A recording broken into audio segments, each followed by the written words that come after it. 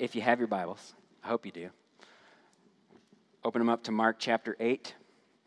If you have one of our Bibles from the welcome table, it's on page 895. We're going to look at the end of chapter 8 today. We're going to start in verse 22 and finish our way through the chapter.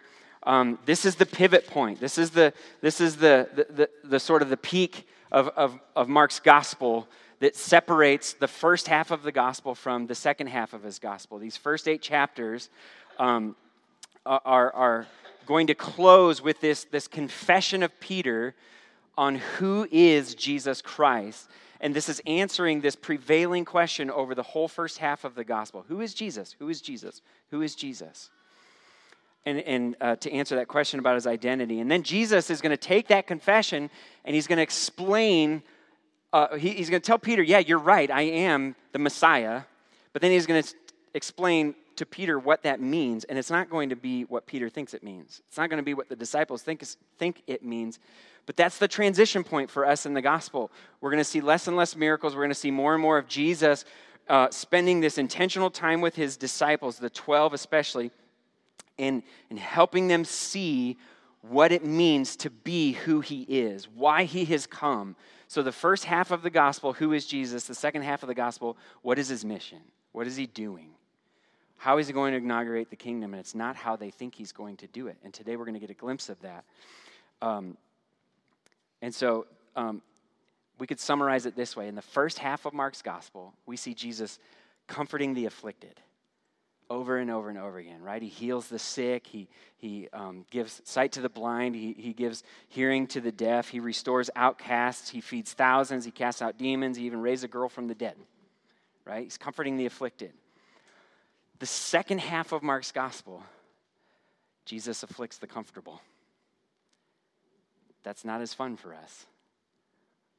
But it's going to challenge us. It's going to strip away our preconceived ideas of who Christ is, and it's actually going to help us see who we are in him even better than we understand that now. And he's going to do that by showing us that the kingdom of God actually comes through his own affliction and death. And resurrection. That's where the comfort comes back. But this message of what he's coming to do, this has profound implications on what it means for us to be his disciples. In today's passage, Jesus is going to clearly state that he has come to die, and that if we're going to follow him, anyone who wants to follow him, guess what? You have to die too. Now, it's a bold statement that's either going to comfort you or it's going to afflict you, depending on your perception of who Jesus is and what it means to follow him. But it's a statement that none of us in here can ignore if we truly want to call ourselves Christians. Because we're opening God's word together, and I've been given the task to handle it and to teach it, I want to pray for God's help. Lord, we love you, and we thank you that you are here with us. We thank you that your word and your spirit work together as witnesses, testifying to the person and work of Jesus. And so we confess this morning that though we may claim Christ, as the Messiah, as our Savior, that we have a long way to go in fully grasping what that means. And so we ask for your help this morning as we hear your word together. In Jesus' name, amen. Have it your way. Because you're worth it. Just do it. Think different. Open happiness. Do you recognize these phrases? They're slogans from famous marketing brands. On the surface, right, they sound like these motivational phrases that encourage you. They play on your sense of self-worth and your emotions, and they make it sound like they're interested in you. We're all about you, right?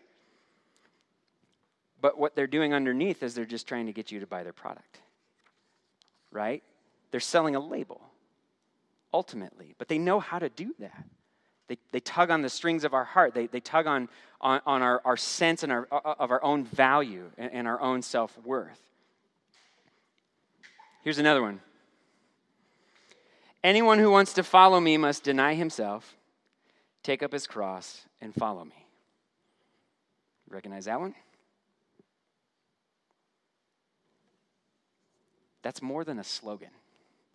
It's a requirement. It's not something that we get to decide yes or no to if we want to follow Jesus. It's something that we have to agree to if we call ourselves Christians. It's given to us by the one, not who's selling us something, but by the one who's purchased us by his blood, with his own blood, right? That we sang about this morning. Jesus Christ. Those advertising slogans, though, if we're honest, they sound better, don't they? Right? I want to open happiness. We like options. We like easy. We like being in control. Because of that, we tend to shape our view of Jesus by how we want to follow him. But that puts us in the center instead of him, and it reverses the order of things. We don't shape our view of Jesus by how we want to follow him. We follow Jesus because of who he is. He shapes us. This is what we need to learn this morning. So if we want to truly follow Jesus, then we need to truly see Jesus for who he really is. It starts with gazing upon him. It starts with looking at him and seeing who Christ is. And we need him to show us because, as we saw last week, we're full of spiritual blindness, right? We have blind spots. And even when we do see some things, like we're going to see today, we're not going to see clearly right away. It's going to take time. And so we need Jesus to continue to show us. So the passage that we're looking at this morning is similar in a sense of last week, how we had a setup story, and then Mark uses that to really teach us the lesson. Same thing here. We're going to see the healing of a blind man, and then it's going to show us that it was a miracle that Jesus actually did.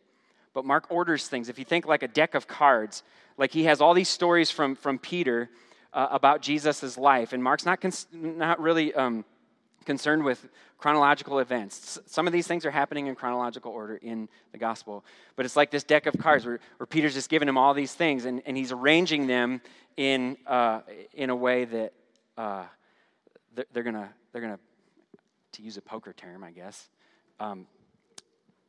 give you a good hand. He wants you to see something here, right? And so we're going to take this story from the blind man, and we're going to see this parallel between the blind man's physical blindness and the disciples' spiritual blindness, and it's going to cause us to look at our own blindness. Again, 2 weeks in a row, we get to look at our blindness. Why? Because blind people, spiritually, we don't see our own blindness, and we need to be reminded of it over and over and over. So let's look at this story. Mark chapter 8, verse 22. They came to Bethsaida. They brought a blind man to him, and they begged him to touch him. He took the blind man by the hand and brought him out of the village. Spitting on his eyes and laying his hands on him, he asked him, "Do you see anything?" He looked up and he said, "I see people. They look like trees walking." Again, Jesus placed his hands on the man's eyes. The man looked intently, and his sight was restored, and he saw everything clearly. And then he sent him home, saying, "Don't even go into the village." Excuse me. Now, this story is similar in account to the end of chapter 7 when Jesus heals the deaf man who can't speak. And if we look between that story and between this story, in between there is what we talked about last week, where Jesus is rebuking the disciples in the boat because they don't understand about the bread, right? What's one of the questions that he asks them? He says, "Do you have eyes and not see? Do you have ears and not hear?" Now remember, Mark is arranging these stories so that we as the readers and his first century Roman Christian readers would see this playing out here and go, Jesus healed a deaf man, Jesus healed a blind man, and in between he's asking his disciples, "Are you deaf and blind?" He's tying these things together. They're meant to help the disciples understand that spiritual healing, spiritual sight, and spiritual hearing only come through Christ. And in both of those cases, he uses his spit and he lays his hands on these men to heal them. And that could serve as a reminder to us that we need Jesus' words and his deeds in order to receive hearing and sight, in order to understand, to see and hear The healing of this blind man is the only miracle in all 4 of the Gospels that happens in stages. Now, this isn't because Jesus can't heal him right away in one fell swoop. Remember, just before this, he cast out a demon from the Syrophoenician woman's daughter without even going to her house. He also raised Jairus' daughter from the dead. He's capable of healing this man's blindness like that. He doesn't even have to be there if he doesn't want to be. And so his healing of this man in 2 stages, it's on purpose. And in verse 23, he asks the man, he says, do you see anything? It's not like Jesus is spitting in his eyes and touching his hands and he's like, oh, did that work? He's asking this man, he's eliciting something. He wants him to say what he's going to say. And the man, or he's linking this man's physical sight with the lack of spiritual sight to the disciples. Remember what he asked them at least twice in the boat in that barrage of questions last week. Do you see anything? Don't you understand? He says. And so this is drawing their memory back to that, hopefully. It's meant to draw ours back to that, at least.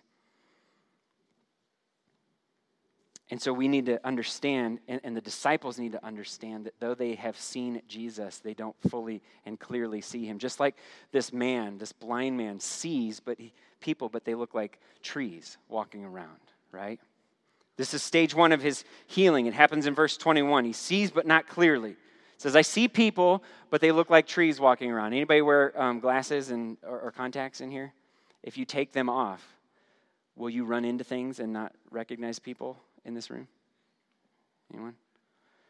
If you have corrected vision, you know what it's like to not have your corrected vision, right? If you squint your eyes really tight like this, nobody's doing it. Well, I see one. Yeah. Okay. If you squint your eyes tight like this, you can kind of get a vision of what this guy is seeing. I see people, but they don't look like people. They look like trees walking around. Stage 2 of the healing happens in the next verse.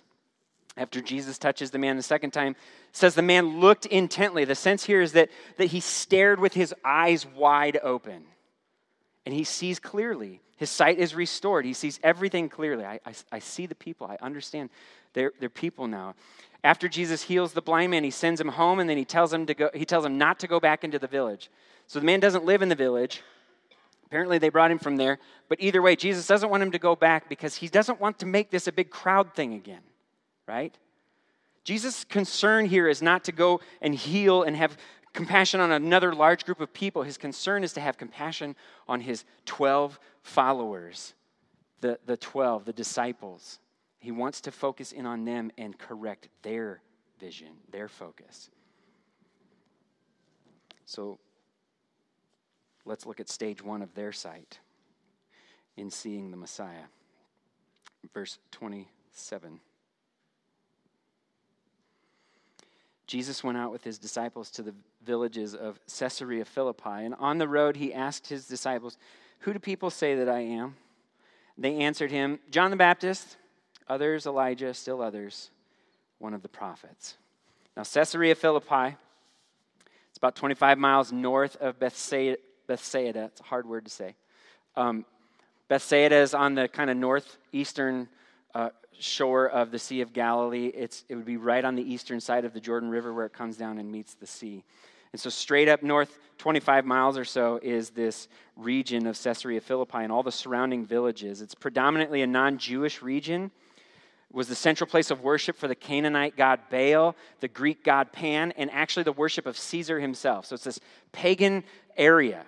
And it's on the way to this pagan place where Jesus asks his disciples, "Who do people say I am?" This is where we're going to have this conversation about the identity of Christ. And Mark uses this phrase in verse 27 that shows up 9 different times between chapters 8 and 12.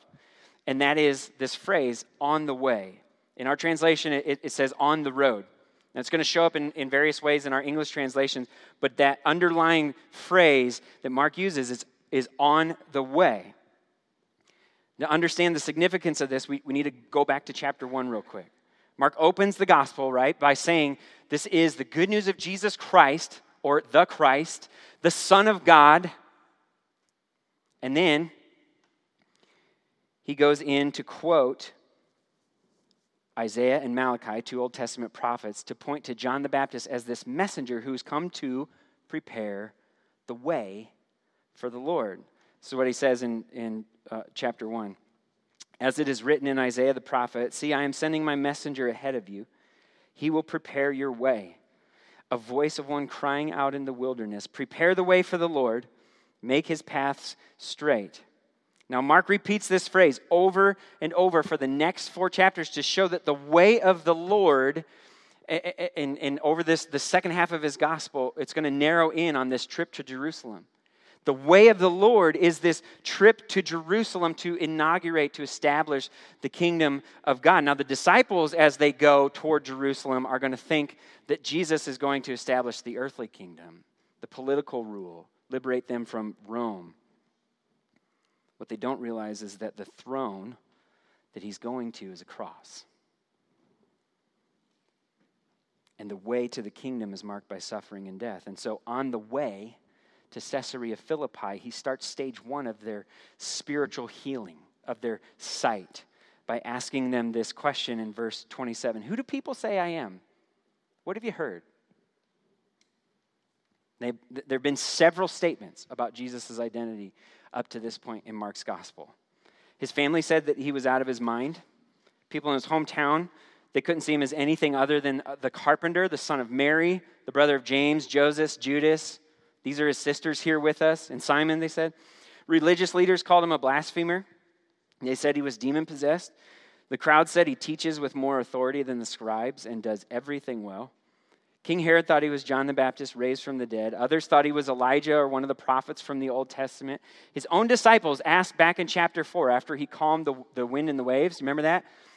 Who then is this? Even the wind and the waves obey him. They've been asking that question since chapter 4. They haven't got their answer yet. They get it today. Mark calls Jesus the Christ, the Son of God, at the beginning of his gospel. God the Father calls Jesus his beloved Son, in whom he's well pleased. Here's the kicker. Demons call him the Holy One of God, the Son of God, and the Son of the Most High God. Up to this point in the Gospel of Mark, as the narrator, God as the Father, and the demons are the only ones who have accurately identified who Jesus is. No human has accurately called Jesus who he is correctly. John the Baptist came the closest when he said, "One who is more powerful than I will come after me." Halfway through the gospel, not one person has said who Christ is. Until now. Verse 28, the 12 answered Jesus' question, "Who do the people say I am?" They recap the 3 main conceptions. We've heard these a couple chapters ago of the people. They think he's either John the Baptist, they think he's Elijah, one of the prophets of the Old Testament, or just another general prophet of the Old Testament. All of these are honorable guesses. They reveal Jesus' popularity among the people, but they're all wrong. They're all wrong. Jesus isn't concerned, though, really with what the others think. He's using this question as a setup for the disciples, because then he turns to them in verse 29. "But you," he asked them, "who do you say that I am?" Peter answered him, "You are the Messiah."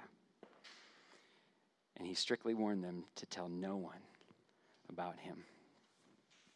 Here it is. This is the climactic moment. This is like the denouement, right?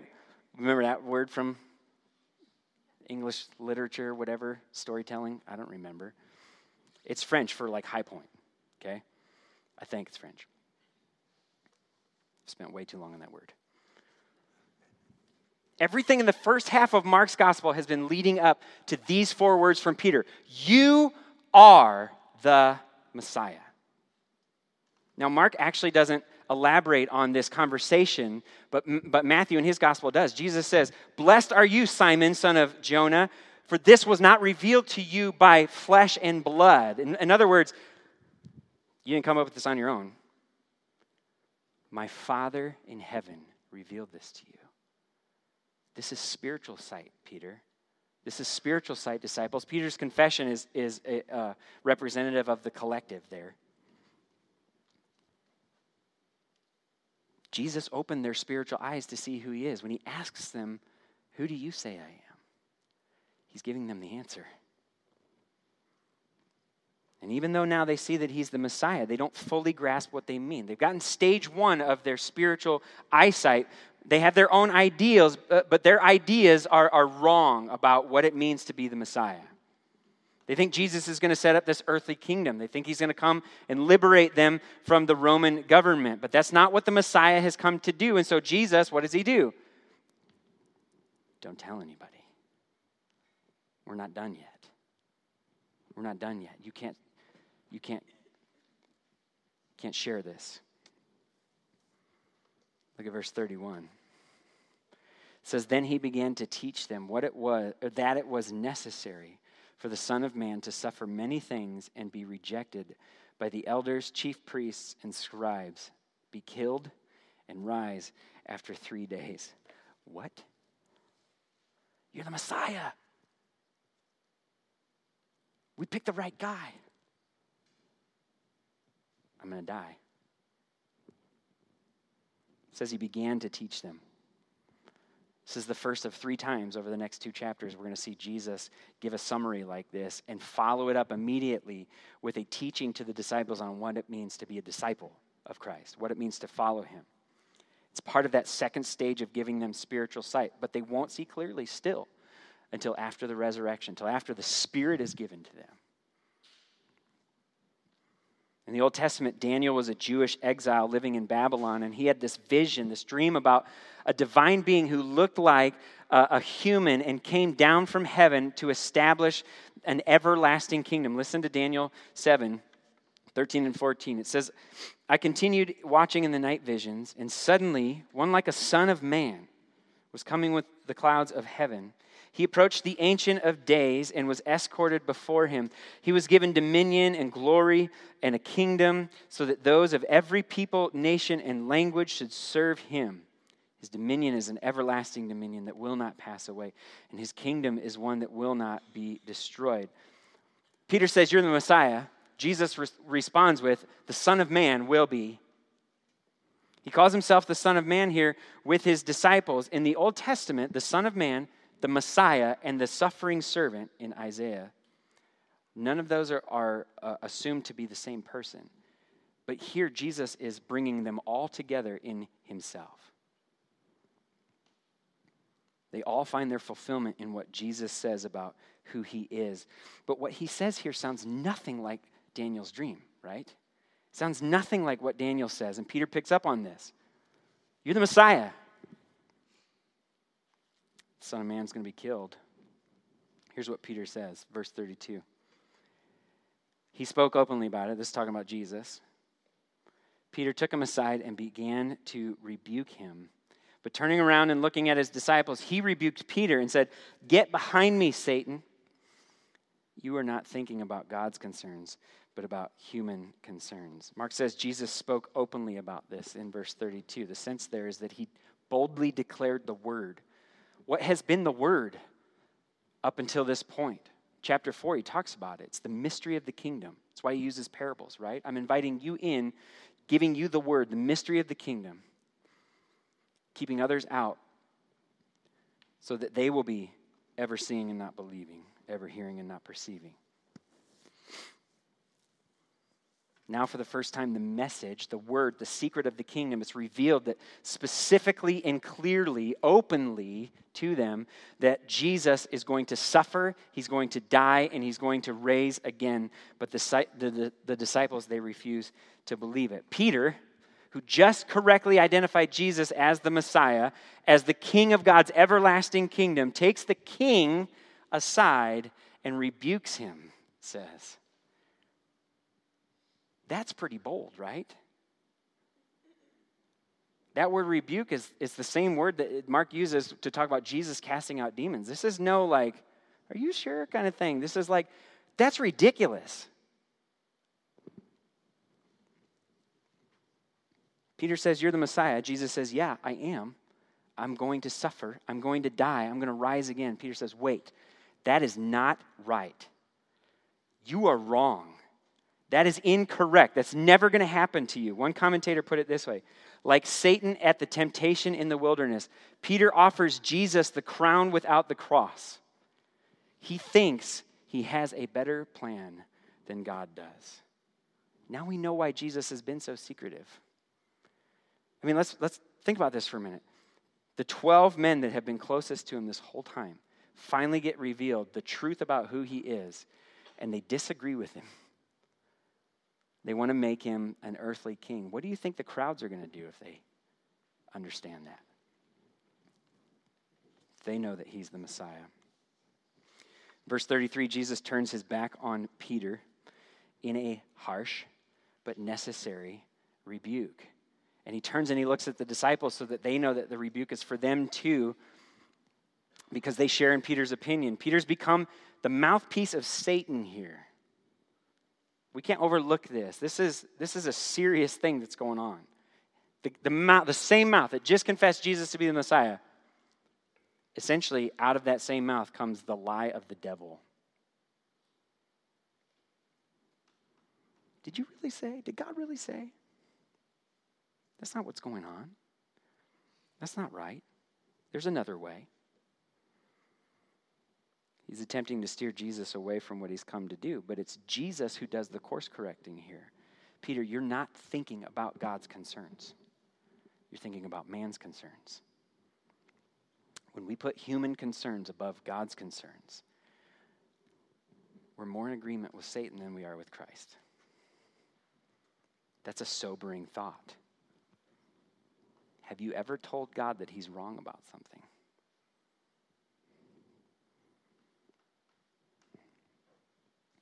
Look at verse 34. Calling the crowd along with his disciples, he said to them, if anyone wants to follow after me, let him deny himself, take up his cross, and follow me. Jesus is no longer just with the 12. Suddenly there's crowds involved again. The crowd is there because what Jesus has to say doesn't just apply to these 12 men. It applies to everyone who wants to call themselves a follower of Jesus. Anyone who takes the name disciple of Christ needs to understand what he's about to say here. And he gives them the summary of what it means to be a disciple of his. First, deny yourself. Behave in a completely selfless manner. Reject autonomy. Understand that you do not have the final word in your life. You are not your own authority. As Americans, we flinch at that, don't we? Because that's exactly the opposite of what our culture tells us. Our culture leads us toward this sense of individualism, towards this idolatry of self. Nobody can tell me that I'm wrong or right. I get to determine that. Jesus says, take up your cross. Be prepared to endure suffering, even to the point of death, for the sake of Jesus and the gospel. The deeper we go in rejecting the cultural norms and holding on to God and his word, the more at risk we are of experiencing rejection, hostility, persecution, and even death. And then Jesus says, follow me. Believe me. Obey me. Follow my words. Walk in my ways. Speak and do what I speak and do. We can't watch Jesus go to the cross. We have to follow him to it. For us, the cross is often a symbol on a necklace that we wear. It's often a figure of speech that we use when we talk about inconveniences or difficulties that we face. It's our cross to bear, right? Daylight savings is one of those. A lot of times we say it in a joking way like that, right? Because it messes with our comfort. But for Mark's first century readers in Rome, under the rule of Nero, this is going to become a reality for them. Just a few short years after they get this gospel in their hands and they read it, Nero is going to burn Christians alive as he executes them on the cross. It's a reality for them. Blames them for setting Rome on fire. Are you willing to face that kind of persecution? Or do you say, hold on, wait a minute. That's not how this works. That's not how that's going to happen. That's never going to happen to us. We're Americans, right? We have religious freedoms. We have rights. We do have rights. I praise God for the rights that we've been given. I'm thankful for that. But we need to understand this point right here. It's not our rights as Americans that give us rights to the kingdom of God. It's our union with Christ. And our union with Christ means that we share not only in his resurrection, but also in his sufferings. Here's a good litmus test for you and for me. If you lost all the religious freedoms that our country currently gives you, do you still have freedom in Christ? Or does that go away too? See, suffering has a way of exposing where we've grown comfortable with the label of Christianity, but where we failed to actually live as Christians. To show us where our heart is pulled toward and where we hesitate to follow Jesus. It helps us see where we're thinking about human concerns and not God's concerns. Is there anything that you're not willing to give up for the sake of Christ and his gospel? Anything you're not willing to endure in order to make him known and to bring him glory? Do you understand that the purpose of your life as a follower of Jesus is not to live the American dream? It's to make Christ known to a dying world. And it starts in this community, in this school.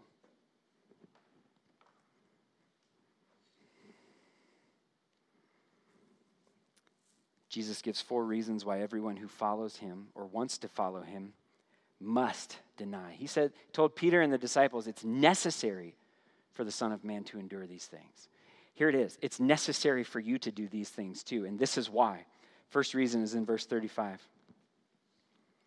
For whoever wants to save his life will lose it, but whoever loses his life because of me and the gospel will save it. See, if you try to preserve your earthly life above everything else, if you make that the ultimate goal, you'll lose your eternal life, Jesus is saying. He's comparing the two things. And the eternal life is far more valuable. If you consider your life more valuable than Christ's life and the message of the gospel, you'll lose not only your earthly life, guess what? We all lose that at the end. But you'll lose Christ and you will lose eternal life that is promised in the gospel. But Jesus promises to eternally preserve the soul of anyone who surrenders his or her life now for the sake of Christ and the gospel. Therefore, you must deny yourself, take up your cross, and follow him. Next 2 reasons are in the next 2 verses. Verse 36. For what does it benefit someone to gain the whole world and yet lose his life? What can anyone give in exchange for his life? Again, there's a comparison here. Jesus is comparing the value of a human soul to the entire wealth of the world. He's exposing the lie of Satan in the temptation in the wilderness and in Peter's confession, or rejection, I should say, that says that the ultimate thing to gain is what the world has to offer, that we rule over everyone else, and we have the most power and the most wealth and everything that our hearts desire. Not only is there no benefit and no profit in gaining the whole world, but in doing so, it comes at the ultimate cost, your very life, your soul. Because the payment for gaining the world is your soul. The soul cannot be exchanged for anything of equal value because there is nothing of equal value. Jesus is making it clear that the ultimate thing that we can gain is not the world that will pass away. The ultimate thing we can gain is Christ, who is the same yesterday and today and forever. The one who rules and reigns right now and will do so for all eternity.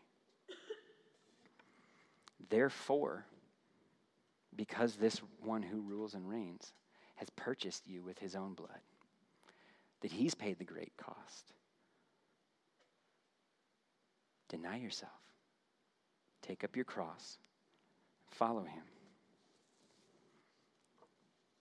Final reasons in verse 38. For whoever is ashamed of me and my words in this adulterous and sinful generation, the Son of Man will also be ashamed of him when he comes in the glory of his Father with the holy angels. To be ashamed of Christ in the gospel is to commit spiritual adultery and sin against Jesus. This isn't talking about moments of denial and embarrassment when you're afraid to share the gospel and you don't muster up enough courage or guts or whatever you want to call it to open your mouth and you miss the opportunity to share the gospel with someone. He's not talking about that right here. That's grievous. Don't get me wrong. But that's not what he's talking about. Peter's going to deny Jesus 3 times. He's going to be embarrassed. But Christ is going to hold him. Christ is going to help him persevere. What Jesus is talking about here is anyone who has a disposition toward him of shame and embarrassment, like the elders, the chief priests, the scribes who will reject and kill him, this wicked and sinful, adulterous generation. If you reject Christ that way in this life, then he will reject you when he returns, riding on the clouds. Here's where Daniel's dream comes in all his glory with the angels to judge the living and the dead.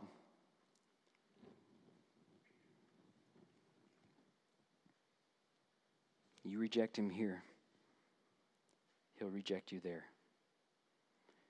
Therefore, you must deny yourself, take up your cross, and follow him. Do you look at the cross of Jesus and see foolishness? Do you look at the cross of Jesus and see shame? Or do you look at the cross of Jesus and see freedom, forgiveness, hope, love? If you want to follow Jesus, it's an all or nothing deal. This is what Christ is calling us to. There's no in between. You don't get to set the parameters of what it means to follow Jesus. Jesus gets to set those parameters. Now that sounds harsh and unfair unless we consider who Jesus is. He's the Messiah. He's the Christ, the anointed one, God's beloved Son. He's the King of God's everlasting kingdom, the one who was, who is, and is to come. He's the Alpha and the Omega. He's the fullness of God in bodily form. And in that body, he suffered at the hands of men. He died our death on the cross, and then he triumphed 3 days later when he rose from the grave. This is the one who calls you to follow him. Is there anyone else that can do that, that's worthy of that? He denied himself. He took up his cross and he died on it in order to show us the way to be reconciled to God and welcomed into his kingdom. And on the 3rd day, Jesus rose from the grave to show that he is truly the everlasting King. That he is the ruler and the one who reigns forever. And that the payment of his own blood was sufficient to purchase the freedom and forgiveness that we need. Everyone who denies themselves, takes up their cross, and follows him through repentance and faith. It was necessary for the king to establish the kingdom through suffering and death because it was the only way to rescue us from our sin and reconcile us to God. But it's because he's rescued us from our sin and reconciled us to God that we can trust him when he says, if they hated me, they'll hate you. In this world you will have trouble, but take heart, for I've overcome the world.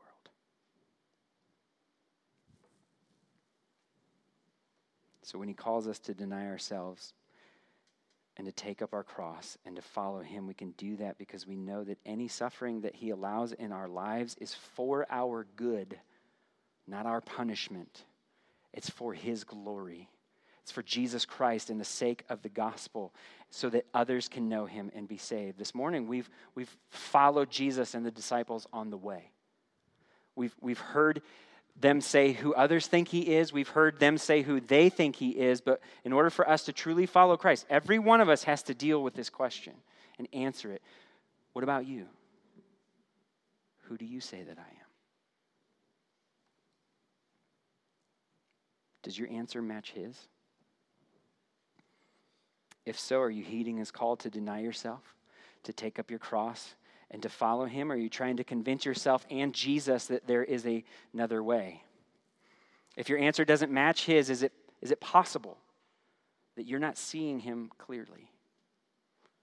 Maybe you're aware, maybe you have this understanding. You know that he's the Christ, the Messiah, he's Jesus, the Son of God.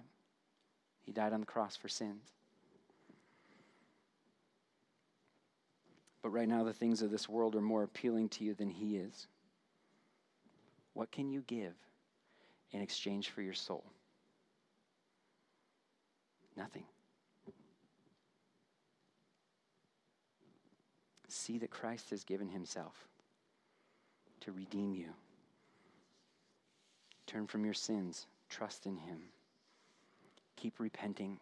Keep believing. Keep denying yourself. Keep taking up your cross. Keep following him.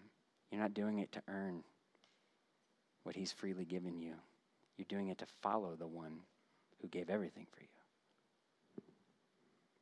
What we believe about Jesus inevitably shapes how we follow him, whether or not we follow him at all. But to follow necessarily means that someone else is leading, correct?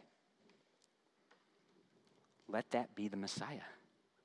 Let that be the Christ, the King of God's everlasting kingdom. He's the only one worth following, but we have to follow him on his terms, the way he says, not our own. We must be shaped into Christ's image and resist shaping Christ into ours. That means that we must be willing to suffer because he suffered. But listen, it also means that we will get to conquer because he conquered. Paul says the sufferings of this present age are not worth comparing to the glory that is going to be revealed to us. That's true. So, while we have the freedoms that we have, let's use them and praise God for them. But if they go away, we need to see that Jesus Christ is the same yesterday, today, and forever. We need to continue to proclaim him as the Messiah. We need to understand that what we know about him now is not the full picture, and it's going to take the rest of our lives as followers of Jesus to understand. Right now we see dimly as in a mirror, Paul says. One day we will be seen or see in full, face to face. We'll be known, or we will know as we are fully known. Our sight will be restored. So let's fix our eyes on what's to come, on who is to come. We have a king that's going to return. And while we wait for that day, that glorious day, let's deny ourselves. Let's take up our cross and let's follow him together on his terms because they're good terms. They're the best terms. Amen? Lord, we're grateful for who you are. We're thankful for your word. We're thankful that though you call us to difficult things, you don't call us to anything that you yourself haven't endured on our behalf. And you don't call us to anything that you yourself don't endure with us through your Spirit and guide us through it by your word and encourage us in the midst of it with your church. And keep us fixed on our Heavenly Father who gave his only Son. Those who believe in him can be given the right to be called children of God. Open our eyes. Let us see these things more and more clearly with each passing day. And let our awe of you, let our love for you deepen more and more. And out of that love, God, would you help us to sacrifice and surrender more and more, counting everything as loss for the sake of knowing Jesus.